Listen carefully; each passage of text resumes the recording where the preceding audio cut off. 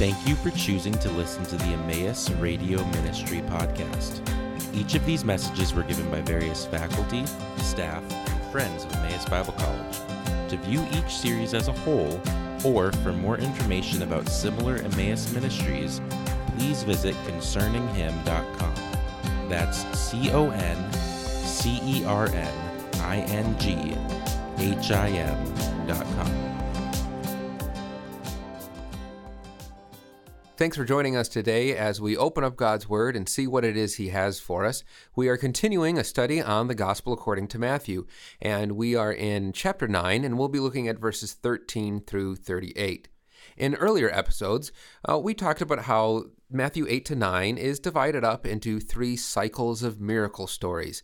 And here we're in cycle number 3. So the title of this session is The Healer and the Healed, Part 3.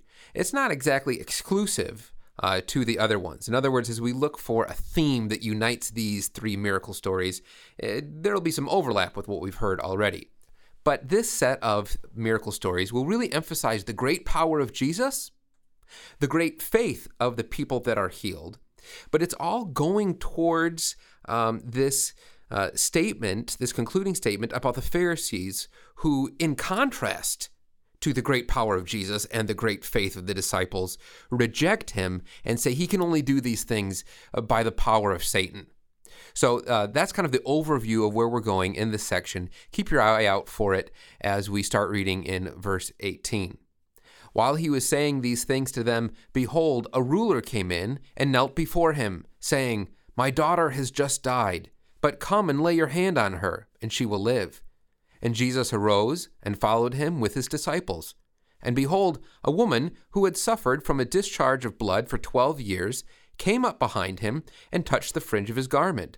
For she said to herself, "If I only touch his garment, I will be made well." Jesus turned, and seeing her, he said, "Take heart, daughter, your faith has made you well." And instantly the woman was made well. And when Jesus came to the ruler's house and saw the flute players and the crowd making a commotion, he said, "Go away, for the girl is not dead, but sleeping." And they laughed at him.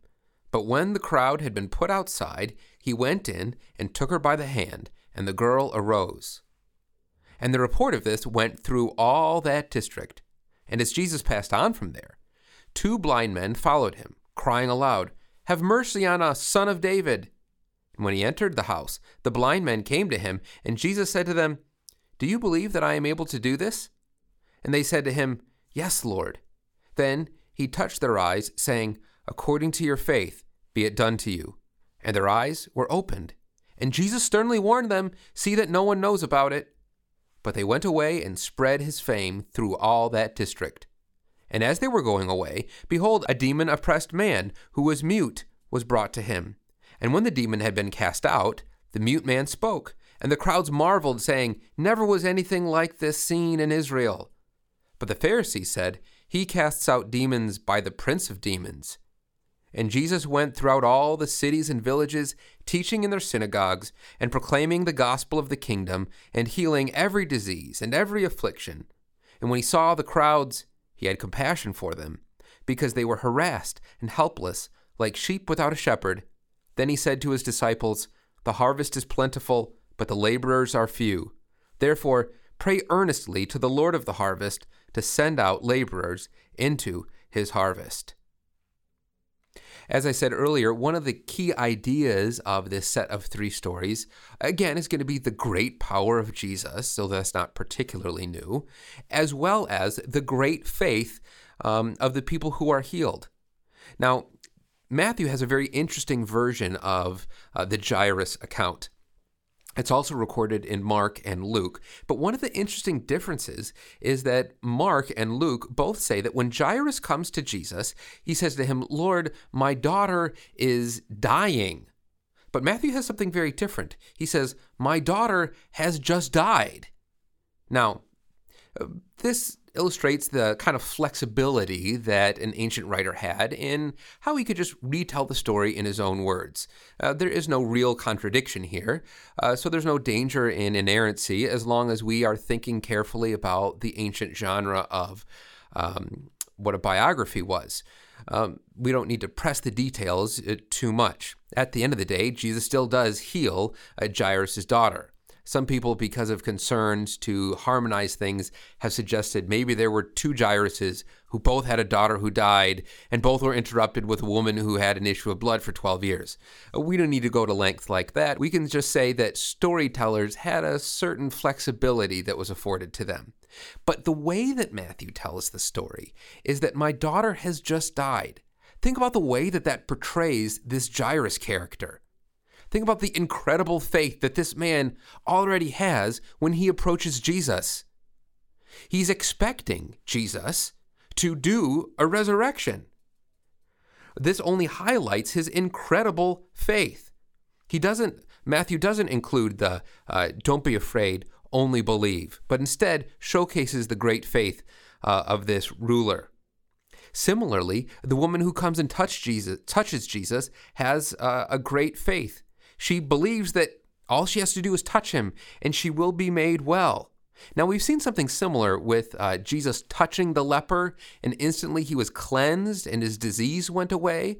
This woman also would have been considered impure, and yet, instead of the expected direction of impurity traveling from the unclean and contaminating the clean, we have the surprising reverse of Jesus' cleanness just kind of exuding from him.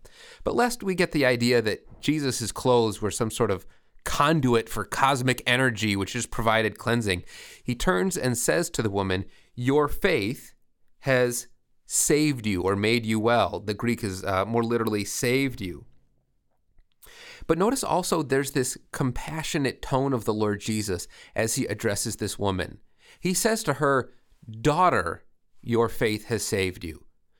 Now, this is significant in relationship to what we're learning about Jairus. He, of course, has a daughter that he deeply loves.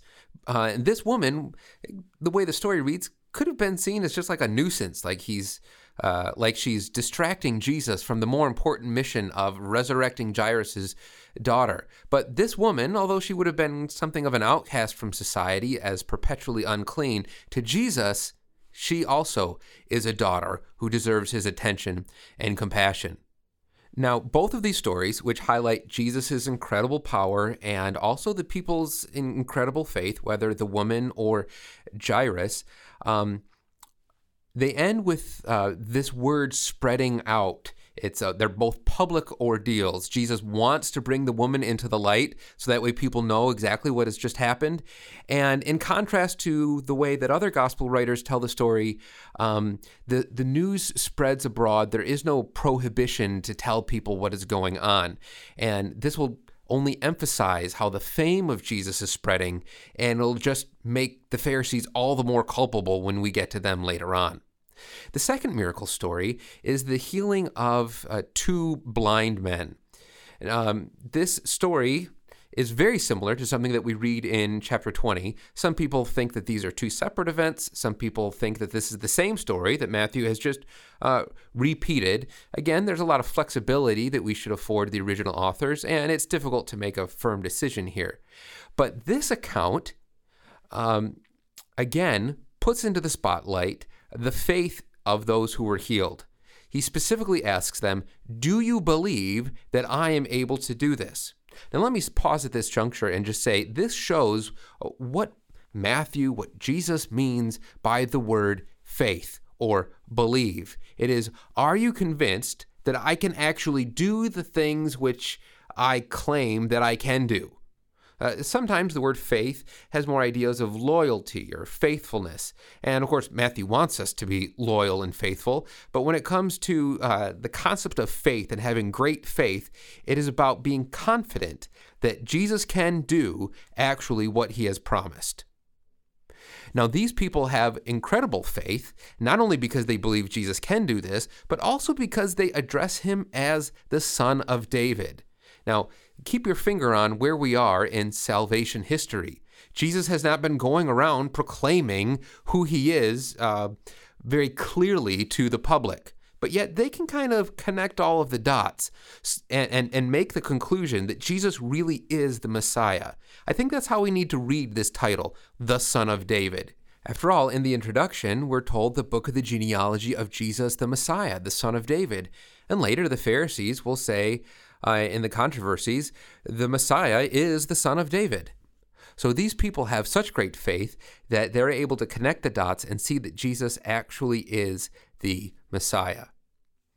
Now, all of this, as I've been saying, is to serve as a foil, as a contrast to the religious leaders who don't have this faith. Now, there's an important distinction here. We've seen in an earlier story that the disciples kind of panic and freak out when they're in the boat with Jesus, and they're afraid that they might die. Jesus there calls them, "Oh, you of little faith." Now, the disciples aren't heroes in that story by any stretch of the imagination, but they are clearly in a class apart from the Pharisees, who are rejectors of Jesus, who have no faith at all. The message couldn't be clearer. Matthew is saying that the religious leaders, that the Pharisees, are morally and spiritually bankrupt. And that explains why we read things like this in verse 36. He had compassion on them because they were harassed and helpless like sheep without a shepherd. The Pharisees would have kind of liked to have seen themselves as the shepherd of the sheep of Israel. But Jesus is saying there really isn't anybody to take care of them. And instead, the supposed shepherds only harass them, and they are persecuted. I mean, think about the audacity of these leaders who see others being healed and helped, and instead could only look on from the sidelines and say, "I call it the work of Satan." These are clearly not compassionate shepherds. Now, 936 is evoking several important Old Testament passages. One of them is Jeremiah 23, verses 1 through 6. Let me read that for you. "Woe to the shepherds who destroy and scatter the sheep of my pasture, declares the Lord. Therefore, thus says the Lord, the God of Israel, concerning the shepherds who care for my people. You have scattered my flock and have driven them away. You have not attended to them. Behold, I will attend to you for your evil deeds, declares the Lord. Then I will gather the remnant of my flock out of all the countries where I have driven them, and I will bring them back to their fold, and they shall be fruitful and multiply. I will set shepherds over them who will care for them, and they shall fear no more, nor be dismayed. Neither shall any be missing, declares the Lord. Behold, the days are coming, declares the Lord, when I will raise up for David a righteous branch, and he shall reign as king, and deal wisely, and shall execute justice and righteousness in the land, and in his days Judah will be saved, and Israel will dwell securely. And this is the name by which he will be called, the Lord is our righteousness." This is a famous messianic passage in the Old Testament, predicting the coming of the Messiah, the branch, who will take over the corrupt, defunct religious leadership of Israel. But that passage also talks about how God will raise up shepherds in the plural. We can just kind of keep our finger on that and also read from another passage in the Old Testament, which pulls from Jeremiah 23 as well. I'm thinking of Ezekiel 34, 23 to 24, which reads, "And I will set up over them one shepherd, my servant David, and he shall feed them. He shall feed them and be their shepherd, and I, the Lord, will be their God, and my servant David shall be prince among them. I am the Lord, I have spoken." So this passage is calling to mind important messianic passages. Jesus is the son of David who will care for the lost sheep of the house of Israel. He will care for them and shepherd them because they have not been properly cared for. And yet he doesn't work alone. He has other shepherds that he is calling to help him in this important task. And this sets us up for 10:6, where Jesus sends out his disciples to go and search for the lost sheep of the house of Israel. It is a privilege to be Jesus' disciple, to work alongside of him, shepherding the people who have been abused by others by genuinely caring for them, just as Jesus would. Thank you for listening to the Emmaus Radio Ministry podcast. This ministry is possible because of the generous contributions from our partners around the world. For more information about partnering with us, please visit emmaus.edu/partner.